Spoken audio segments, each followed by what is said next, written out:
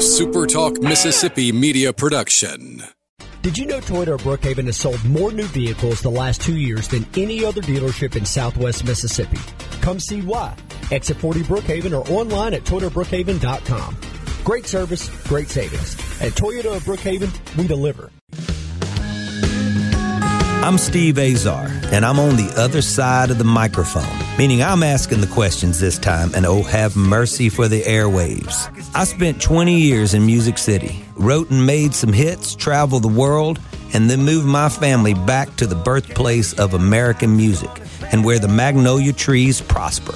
And now every time I put my feet on Mississippi soil, when I'm off the road, well, I'm at peace. On this show, it's all about hearing the stories straight from the mouths of the friends I've made along the way, their journey to success. Heck, there might be someone on, I don't even know, but you know how us Mississippi types are. We tend to take well to new company. In a Mississippi Minute, all 60 of them. I'm Steve Azar. It's just like that muddy river, moving slow. Ain't no worries, it's how life goes, baby. In a Mississippi Minute. We met at the Beacon School for Kids event in the Virgin Islands many years ago, and we were partnered up in a canoe race, believe it or not, which we were killing the field until we realized that neither one of us knew how to turn. We shared the same birthday, I mean literally the same year and day. We hadn't checked the hour yet, but we will. He has so many accomplishments in the major leagues. He's been a Cy Young winner not one time, but 2 times, an All-Star 3 times, a World Series champion, pulled out Game 7 for the Kansas City Royals, Golden Glove winner, Major League wins leader. I can go on and on. ERA leader. I mean, it just never ends. Can you please welcome, before I lose my mind, legendary Bret Saberhagen. Hey, Bret. Thanks for having me on. How you doing, man? I'm doing great. We're talking to Bret Saberhagen. He is in Texas right now, you said, Bret? No, back in L.A. right now. Okay, all right. Heading out to see you perform this week in Chicago. So I'm looking forward to seeing you again. Yeah, we're going to be fun. We're going to have a good time. Probably hopefully get some golf in. The thing about me and the Kingsmen who are performing a couple of dates is we live all over the map. So our only chances to rehearse are at sound check. And so we'll see how much we get done, but looking forward to seeing you. All right, so Bret, let's talk about, I want to dig in. I love talking about growing up, where it all started. You were a great athlete in other sports. Growing up, you were a hooper. You played football. You played basketball. Basketball, of course, and then baseball. At what point in your life did you realize baseball was it, and started focusing on that game? Well, baseball was always my best sport that I played. Basketball was second, and football was kind of the third sport that I enjoyed. But it was head and shoulders the baseball part of it. So, I think when I was in high school and the scouts started coming out and looking at me, that was kind of when I had a realization that I could possibly go and play pro ball. As far as baseball is concerned, I think about kids that stood out. I mean, with T-ball era, and just for people that are just with kids now and that are on their way and trying to figure it out, and of course they think their child is, the next big thing, and some of them are. But with that in respect, you sort of, with 9-10 years old, you're past T-ball. Was pitching always something you were? Were you the shortstop? Were you the first baseman? Were you the catcher? I mean, or was it always you at the mound? Yeah, I was. My love actually was shortstop, so I kind of gravitated towards that.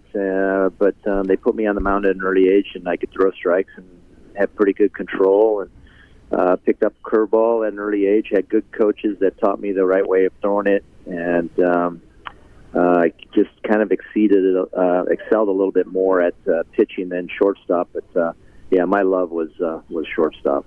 Wow. Well, I was a catcher growing up, of course, at the level of whatever it was, but I had some fun doing it. And the reason I decided to catch is because I didn't love short hops without any protection. I'm serious. Yeah. So I felt like I've got all this gear. I'm good, man. I'm just going to, and then I remember it very clearly. We had the guy that threw the most heat as 11, 12-year-old, right? And so I had a bad habit early on of starting to turn my head a little bit when it would come. And so I was talking to somebody, and I remember turning my head, and right when I did toward the mound, he had pitched, and he didn't know. And back then, we had the helmet on the side, the ears weren't protected, just had the mask. Yeah. And so it took my mask, and it just slung it like 10 feet. So I remember going like, that didn't hurt. And after that, I said, I will never turn my head.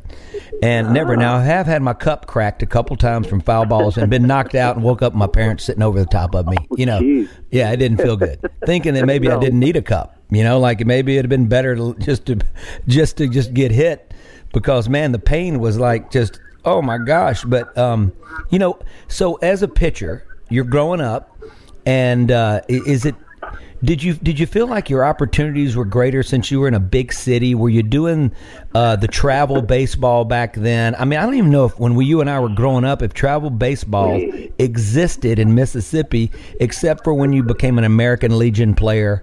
You were sort of the elite. I mean, do you feel like growing up in L.A., was all that going on?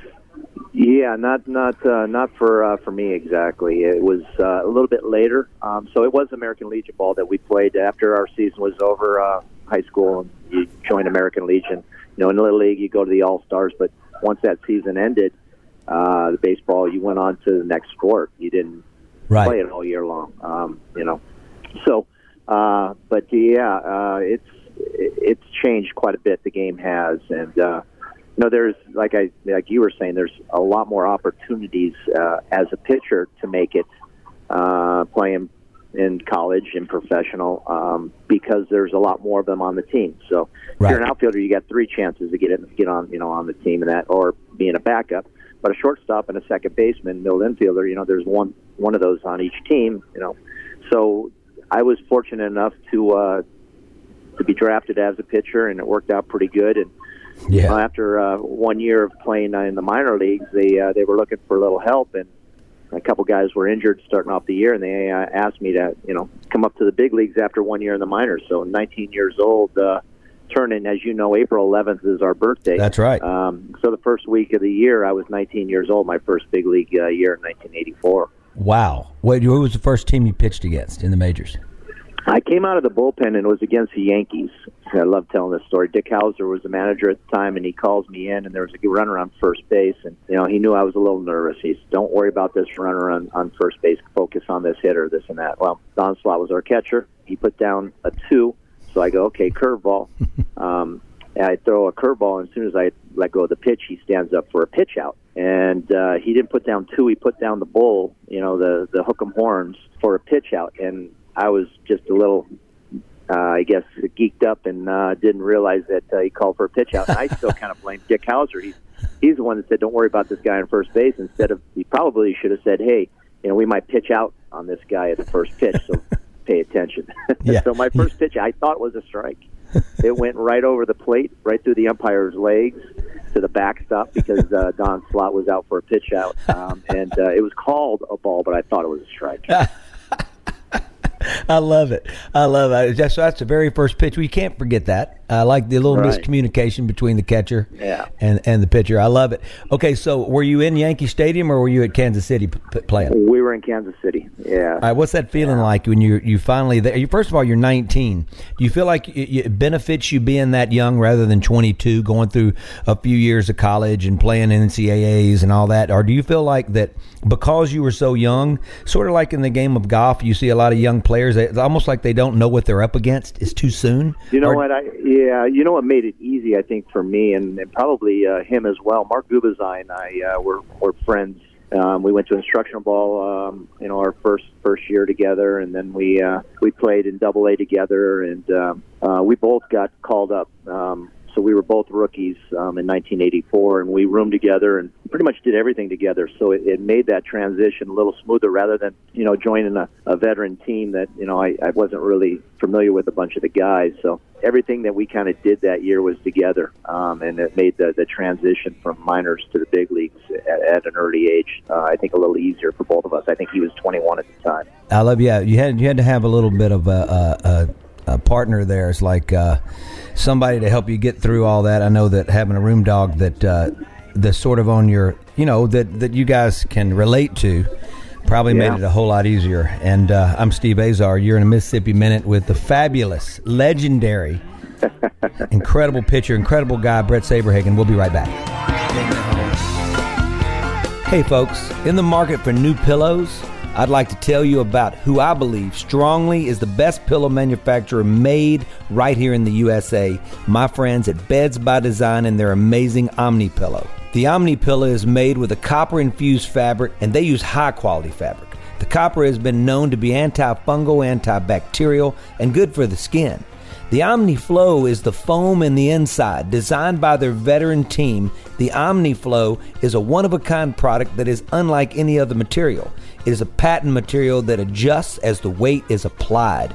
They combine that with responsive temperature control that regulates your body temperature as you sleep. OmniPillow has a 100-day return policy. And listen to this. They'll donate a pillow to someone in need every time you purchase one. Their goal? To give away 1 million pillows. It also comes with a stress cube that sells for $10. I'm squeezing on one right now. Give yourself a much-deserved life's rest. Go to OmniPillow.com. That's OmniPillow.com. Enter promo code Steve Azar and receive 20% off with free shipping. You won't regret it. Thanks, guys.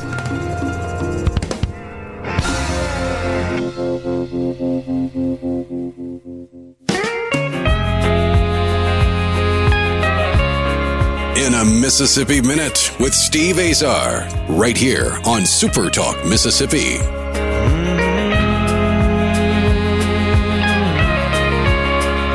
I'm Steve Azar. You're in a Mississippi Minute. If I fail to tell you, all 60 of them, because that's how we do roll here in Mississippi. We are via California on the phone with the great Bret Saberhagen. We call him Sabes. He's done a bunch of charity events with me. He's a really giving guy. He loves to give back, loves to play golf, incredible athlete, really good canoer, and obviously can carry me through the water. So hey, we didn't mention about your golf, and if anybody doesn't really know, Steve Azar is a great golfer. Well, he actually got a hole-in-one at that tournament on a par 4. I did. Number 7. Yes. I had number 7. That was my 7th one. So, and you know what the funny thing is, Brett? You know what's funny? My game's going so south since I moved back. I decided that, back there was a time when we were training and getting up and hitting balls and eating donuts and having coffee and hitting a triangle of balls in the morning. And when I was on the road, I'd go play. But now, when the kids got a little older, it got more interesting to watch them do things. And and it just a lot more fun than me. And so I've lost, a handful of shots for sure. And it's almost like when I'm even par going through 11 or 12, I'm in shock now. And then I lose 7 or 8 shots. Somewhere along those 5, 6, 7 shots go away. But that was fun. And the funny thing about that is I had that company from Germany fitting me. And I can go ahead and tell everybody now because it's okay. All of my hole-in-ones have been with Ping clubs. And I had a Ping driver on that hole. I remember we always hooked it left in that little collection area. And I decided I'm going to try to cut one. I was hitting it really good that day. And the guy at the company was there. And so it goes in or whatever. And I thought I blocked it. And so I guess maybe I should have been blocking it every year. But long story short, he asked, can you say that was our driver? And I said, yeah, of course. I remember getting in. And Tim Fox and Andy Johnson, you know him from the Patriots. I remember they had been there every year, and we hadn't said much to each other. So it was probably 4 years in. We hadn't really gotten to know each other. And I remember they were getting in the car, and I went running up to him going, please take me back. Because the bill was going to be crazy. And so I escaped. Everybody was looking for me, trying to get me to pay for everything. Yeah, I was. And I became great friends with Tim and Andy right there. It was that moment when they saved me from about an $8,000 bill. So anyway, we did that. But hey, so let's talk about. I want to dig into baseball for a minute, and I want to go back to you going back to, is it Calabasas is high school, right? Yes. Where you went back. I was coaching at Calabasas. Correct. Right, and I want to, because I've enjoyed coaching our kids, and obviously there's a limit between what I know. I did it because I wanted to be around them more, and that, after you're gone so much, you were a guy that traveled. Baseball, you're on the road, or you're gone a lot. Even if you're home, you're working, right? Spring training, you're gone for a month and a half, almost 2 months, and then the 81 days season, you're on the road. And when you're at home, you actually spend more time with your teammates than you do your wife or your and your kids and that. So yeah.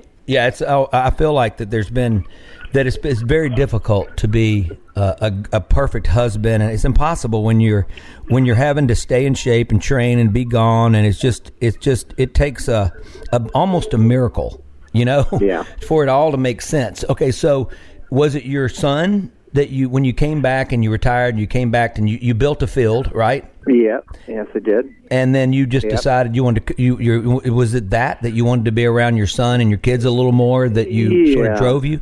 Calabasas, I became, after I retired my first year, I just went out and watched him play. And I wasn't coaching or doing any of that stuff. And then the second year, I decided that, I was asked if I wanted to be an assistant coach. And then it was enjoyable doing that. And then the head coach wasn't there anymore, and they asked me to be the head coach and take over the full entire baseball program. And so I ended up raising a good amount of money and building a brand new field and for the varsity, and doing the softball field for the girls, redoing that. So fixing up the high school quite a bit. But yeah, the main reason was because my son was there. But as it turned out, I love coaching and I love working with the kids. But when we take over a program and you're not an assistant coach anymore and you're in charge of 3 teams, right, your duties are very, very full. And what I love doing, I probably was doing it only 10%, was coaching, between maintaining the field and fundraising, right, and making sure the kids' grades are on par and they're not in trouble, and setting up our schedules for all 3 teams, and hiring coaches, and making sure all the equipment is ordered and the uniforms are ordered, and dealing with parents and so on and so forth. So I got worn out after 3 years and just couldn't do it anymore. I was a volunteer guy, and it just took over my year. It was about 10.5 months out of the year that I was up there coaching with these guys. All right, did you have like little Johnny's parents, or I'm just using little Johnny, and he's always in trouble. Do you have any parents? we had 1 or 2 of those. What parents would question you? Because I gotta know if that it existed, that you actually had confrontations with a parent because they felt like that their son needed to play. Didn't they feel like you were a pretty good judge of that? Oh, I had grandparents, wanting to take me to lunch and talk to me about their, their grandkid and so on and so forth. It was always something. Yes. Yeah. Come on, man. I don't think I couldn't look you in the eye and be serious. There's no way. I mean, at this point, you know the game, you know what it takes, and you got, as a parent, you got to stay away from somebody like you. We're talking to Brett Saberhagen. Brett, let's dig back. Let's go backwards now. Your first big year. So you had these years. You were like one on, one off. You're like, first of all, let's talk about this. You're at the mercy of having. You could be pitching a great game and you can lose 1-0. So right. your stats are always a little bit, you never know, even if you lose a game or whatever, but you had so many great years. Like you win 2 Cy Youngs in your career. And how far of a gap was it between your first and second Cy Young? 85 and then 89. So 4 years. So, yeah. When do you feel like your prime? When do you feel like you were at your best? Probably right around after being in the league for about 5 years. When I graduated high school, I was 155 pounds. In my first year in the big leagues, I was 165 pounds, and I kind of put on 5 pounds a year until I got up to right about 195, 200, and just picked up a lot of velocity because of being able to, mature and grow into my body. Right. Well, you're a kid still. I mean, some people do get it earlier.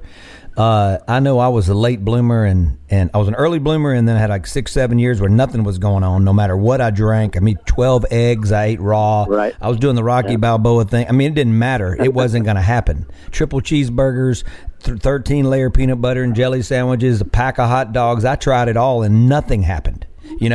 So until I got to college. I know you all too well. Yeah.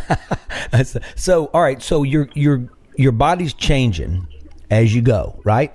And I always think about this because you're not totally where you need to be as an adult. So as this change is happening and you're getting great coaching, right?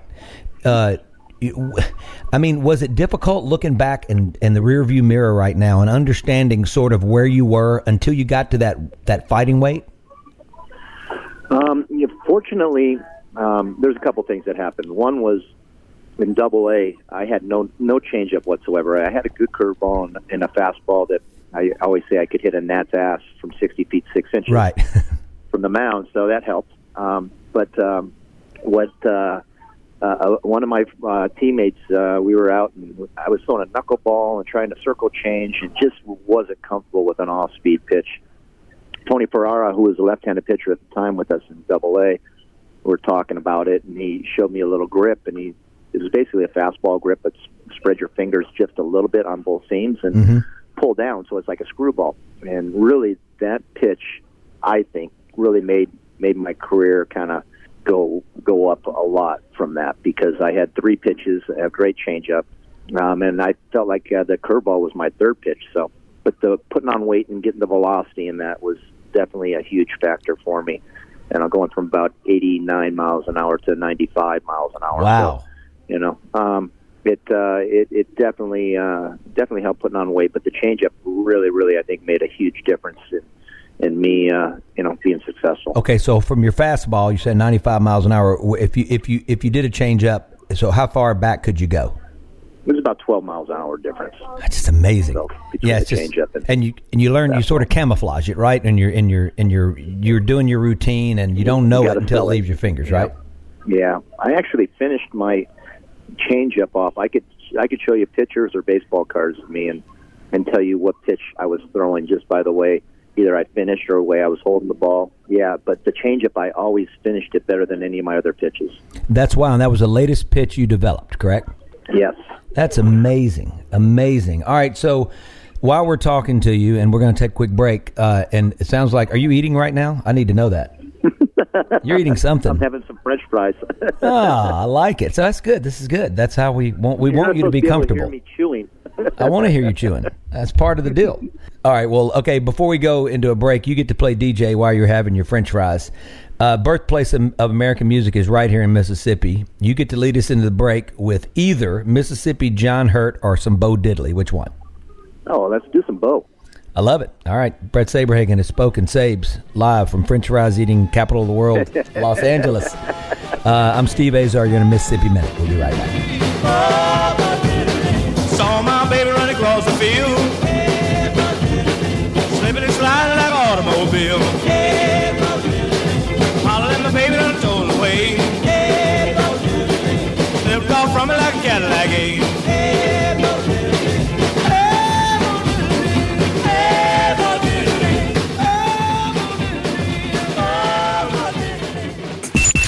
No other news team covers the Magnolia State like News Mississippi. On air with reports every hour and breaking news as it happens. News Mississippi at newsms.fm, the official news provider for Super Talk Mississippi.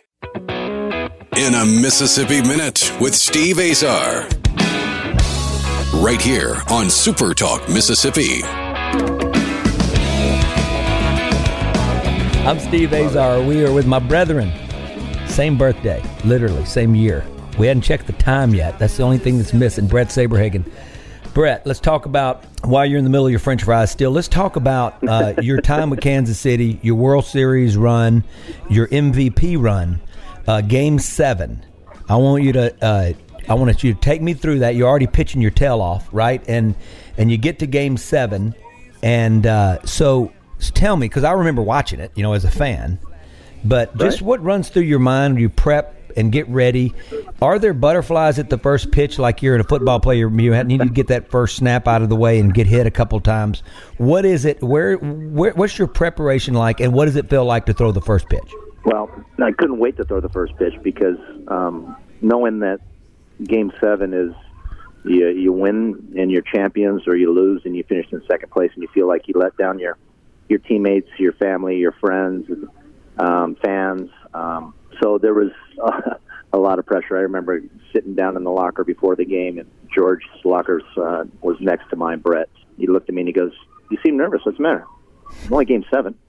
And I just kind of laughed. But really, you always get butterflies and anxiety before every game you pitch. But this was more so than any other game that I've ever been involved in. And honestly, I pretty much didn't feel my feet touching the ground until about the third inning. I was able to get some outs early and settle in, and we ended up scoring a bunch of runs early in the game as well, and it made my job a lot easier. I think the final score was 11-0. One of those games that everything just fell into place, fortunately, but most nervous I've ever been before in the game. Okay, so you're in the flow, right? You got a lead. So is it like you, because you're a really good golfer, and so if you're on the golf course and you've got a lead, like you watch these guys on the Pro Tour and all that, you can sort of go into a prevent defense, and sometimes it costs you, and sometimes it's hard to play with a lead. Are you just fueled and jacked and just going, or are you firing at pins? You know what I mean? Or are you sort of just becoming more intelligent? Like, are you picking more spots? Does it make your strike zone bigger? Yeah, you don't want to fall behind. You want to work ahead. Those are the first pitch strikes. But fortunately, I had one of the best catchers in the game, Jim Sundberg, who caught I don't know how many of Nolan Ryan's no hitters, and just a veteran catcher that knew everything that I wanted to throw. We were always on the same page, and we very very rarely I'd shake him off, just because not wanting to throw something else. It was just because what I wanted to throw he was calling. He loves telling the story still. He said after we got into the first inning and there was 2 outs, and he saw how I was throwing and the pitches, he said, this game's over with as long as we can score a run. Right. So he knew. But right. He knew. I didn't. He felt really confident in my stuff. But get those runs, it was funny. By the 5th inning, I think we were up like 7-8-0. I remember a few guys coming back to the dugout and said, hey, let's make outs so we can get this party started. Right, I love it. Okay, so let me ask you this. Let's go to like your no-hitter. Okay, and it was later. So it was 1991, 90, 91, 92? 1991. Okay, yeah. all right. Because so 91, you had your 2 Cy Youngs. You've sort of been at your peak. So did you go through a little funk before you threw that, or were you rolling, or was it one of those magical days? I don't remember what I was feeling like before that, but I did have a good curveball that game.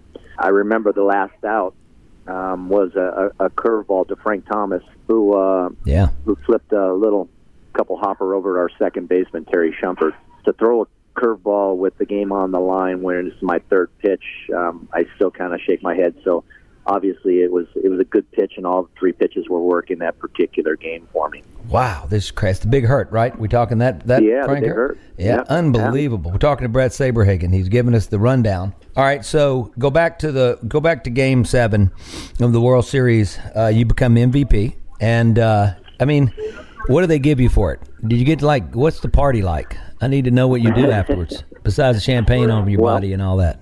So Drew, my oldest son, was born prior to Game 6, so he was in the hospital still with my wife Janine.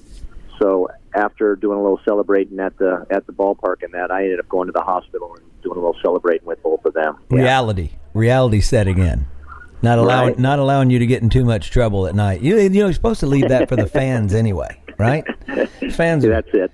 Yeah, turning cars over. You didn't turn any cars over that night, or that's not a Kansas City move. No looting. Yeah, eating a lot of looting that I remember. And eating a lot of barbecue, right? Yeah, a lot of barbecue and a lot of cocktails going on. Yeah, yeah. Do you know that it was Kansas City that I became really good friends with a program director named Mike Kennedy. Mike Kennedy was a morning guy. He was the program director. He was like I had like these 10 radio guys that were so good to me, that did things that no radio guy should have ever done. They went way against the grain, and I'll never forget it. He just retired. He's retiring early, and his daughter roomed with Tom Watson's daughter in college at Kansas. And we became the greatest friends, but he did some things for me. So I was always fond of Kansas City, and my family, my dad's family was from Kansas City. So I had when I'd go do shows there, they'd show up, and I never met them. Awesome. So I obviously have a lot of love and affection for that town, and it really helped me have a career. So it was a place where where you start getting radio play. It was a big enough market where people were paying attention, and I owe that guy. So we're talking to Bret Saberhagen. All right, Bret. Okay, so let's talk about this comment, because I have to have a long discussion with you. This is not how you get into the Hall of Fame.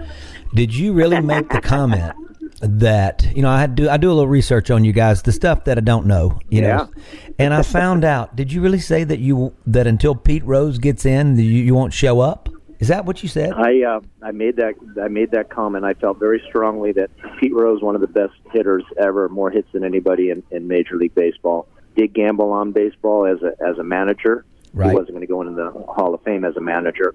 Should have gone in as a player, but kind of changed that tune, not because of what had happened with me and so on and so forth, but there has been other stuff that has come out that has kind of said that Pete Rose did gamble on baseball as a player. And we know every spring training, FBI come in, they put their guns on the table and try to make a statement, and we know that it's illegal to gamble on our own sport.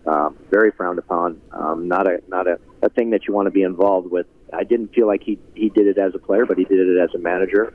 He should go in as a player, not as a manager. I totally agree with you. My big thing was that I thought he should have been in the Hall of Fame. Yeah, I know, but you're dealing, as your brother here, I'm just telling you, you're dealing with a lot of people going like, okay, well, we'll keep him out too. Right. You're taking a little bit of a bullet, just FYI, when you don't need to. But do you feel like 170 wins? You got almost 170 wins, don't you? I mean, that's so many. You did all the right things. I think if I could take one thing back would be if I could have been healthy over my whole entire career. That's impossible almost, though. Yeah, you have a lot of guys that play their whole entire career and not really have major injuries. I think if you add up my days on the disabled list, you can probably take off a good 6 or 7 years at least off of my career that I actually wasn't even in uniform playing. So I would have loved to have been out there, and I felt like at times I wasn't helping out my team. I was in the training room and trying to rehab and not being a part of what we were trying to achieve. So just the trauma you put on your bodies with this constant motion, there's just no way. Your bodies are only built, like a car or anything else, just things are going to break down. But all right, let's jump from. I do want to know, what was your go-to? What do you feel like was it the curveball your go-to pitch later in the years, or that sort of kept you in the game longer? Was there a pitch, or was it all of them? Well, I used to say if I had the curveball working in the first inning, it was going to be a very enjoyable afternoon for me. Right. There's, and again, I couldn't stray away from the curveball. The fastball and changeup were always there. I could always throw that for strikes. But if my curveball wasn't working in the first inning, and again, I think I had 72 complete games in my career, and I didn't have any after my first arm surgery in 1995. I always felt that if the curveball wasn't there in the first inning or 2 innings, I'd still have to throw it in certain counts because I'd want to have that pitch later in the game. And I wanted to throw a complete game or get deep into the game. Right. Give it to our closer in that. So I always kept throwing the pitch, even though it wasn't working for me, just to get a feel for it. And maybe by the 4th inning, I got a feel for it and it was working. Okay, so tell me, was leaving hard? I mean, I think we all know playing a sport, one of the big 4 sports that you can only do it forever. Golf, you can play, for a long period of time, but baseball, basketball, football, and hockey, that your time is limited. But when that time comes, it's still tough. But I think what made it easy for me to step away from the game was because I just couldn't physically do it anymore. My arm wouldn't let me. I think it would have been a lot tougher if somebody would approach me and said, "Hey, Brett, we're letting you go because we don't feel like you can help us out anymore." It made it a little easier for me to step away from the game, just physically not being able to do it. I'm Steve Azar. You're in a Mississippi Minute with the fabulous, legendary Brett Saberhagen. We'll be right back. Hey, folks. If you're tired of being tired because your pillow isn't doing its job at night, give my buddy Chad and his team at OmniPillow a go.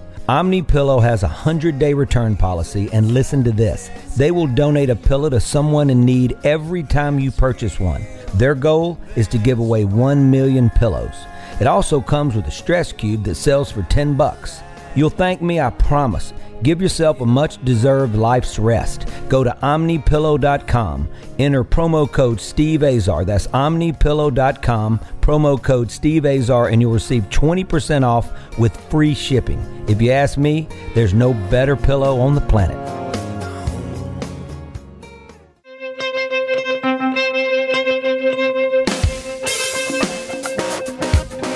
in a Mississippi Minute with Steve Azar, right here on Super Talk Mississippi.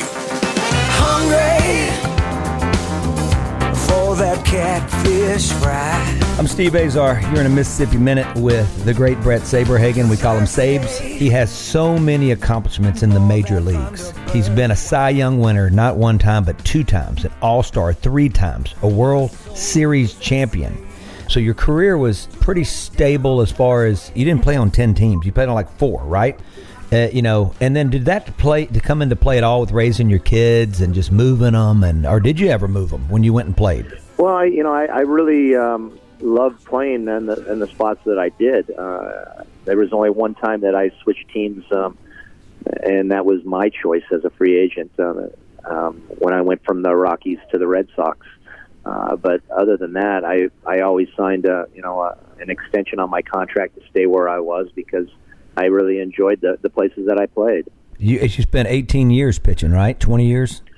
18 overall. They call it a 16-year career. Some people say I played 16 years because there were 2 years completely that I had shoulder surgery and I didn't play. All right, what's the average time and lifespan of a major league pitcher? That's a good question, but I know I just heard a stat that there's only been, I think, less than 20,000 people to ever put on a big league uniform. So I think that's kind of shows you how tough it is and how hard it is to make it to the big leagues. What was the greatest venue you felt like you played? I loved the older ballparks. I mean, even Comiskey was a great old ballpark. Right. Wrigley, that was my first big league game I ever went to as a kid. Seeing the Cubs play, Fenway's a great ballpark. But I always kind of gravitated towards the fields that had really high, good mounds, and it felt like you were right on the hitter, such as in Oakland.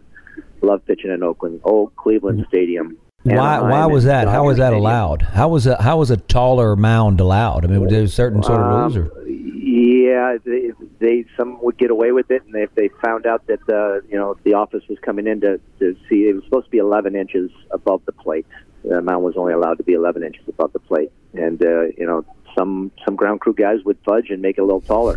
And if they heard that the office was coming in to check it out, they would shorten it down a little bit. So, plus the couple of mounds that I was talking about, Dodger Stadium in Anaheim, all the mounds have it now, and all the batter's box have it now, is clay. So there's a clay base in there so that you don't have those big old holes that you're standing in. Right. You probably remember those holes that you used to pitch in, or you'd see out on the mound and that. Now it's clay, but I think the 2 stadiums that really started that was Dodger Stadium and Angels. They put clay in there, and you wouldn't have huge holes that you were stepping in. Talking to the great Bret Saberhagen. This has been a blast. Hey, Bret, so let's jump into your acting career real quick. Is it so you married with children? Come on. That's so Al Bundy. Are you kidding? Are we kidding here? Big Ed, yes. Al's awesome. Okay, so what was that like, and what did you do that on your role? So it was 94 when we went on strike. Married with Children had an episode about all of us partaking in different jobs. Myself, I was a pizza boy delivery guy. Danny Tartable was a mall cop. Dave Winfield was a camera guy. So, yeah, we were all trying to find odds and ends jobs since we were on strike. Wow. I love it. What a job. And then you're in the movie The Scout. Brandon Fraser. Yeah. Yes. I love Brandon Fraser. Yeah, I love it. Yeah, he took me back in Yankee Stadium, both sides of the plate. Actually, it was funny because he couldn't hit a ball to save his life. I was putting him in there, but when they put it on TV or in the movies and that, it looks like he's hitting it out of the ballpark both sides of the plate. Wow, I love it. The art of Hollywood, because that only could happen in Hollywood. Okay, so now what are you doing? Are you just relaxing? Are you still participating in any sort of high school baseball? Are you advising? Are you working on your golf game? What's going on with you? Well, this is kind of cool. It hasn't officially happened yet, but the Australian Baseball League, the Sydney team has approached me about possibly being involved with their team. There's 6 teams out in Australia, and we're trying to work out the details, but it could involve a few trips over there each year. They play during the wintertime, not during our regular season. Right. So we'd be looking to get some guys that are maybe doing some rehab or need some extra innings or some more at-bats, possibly going over there and and playing for our team over there in Sydney. So I love it. That's on the burner right now, and it should be happening pretty soon. That's awesome. Awesome. Okay, so what about? Do you get a chance to see Reggie Smith at all while you guys are in L.A.? I run into Reggie in the craziest places. It's funny. I'll see him at an airport. I'm going somewhere, and he's going another place. Rose is awesome. Such great people, as you know. He's one of the true gems. Amazing.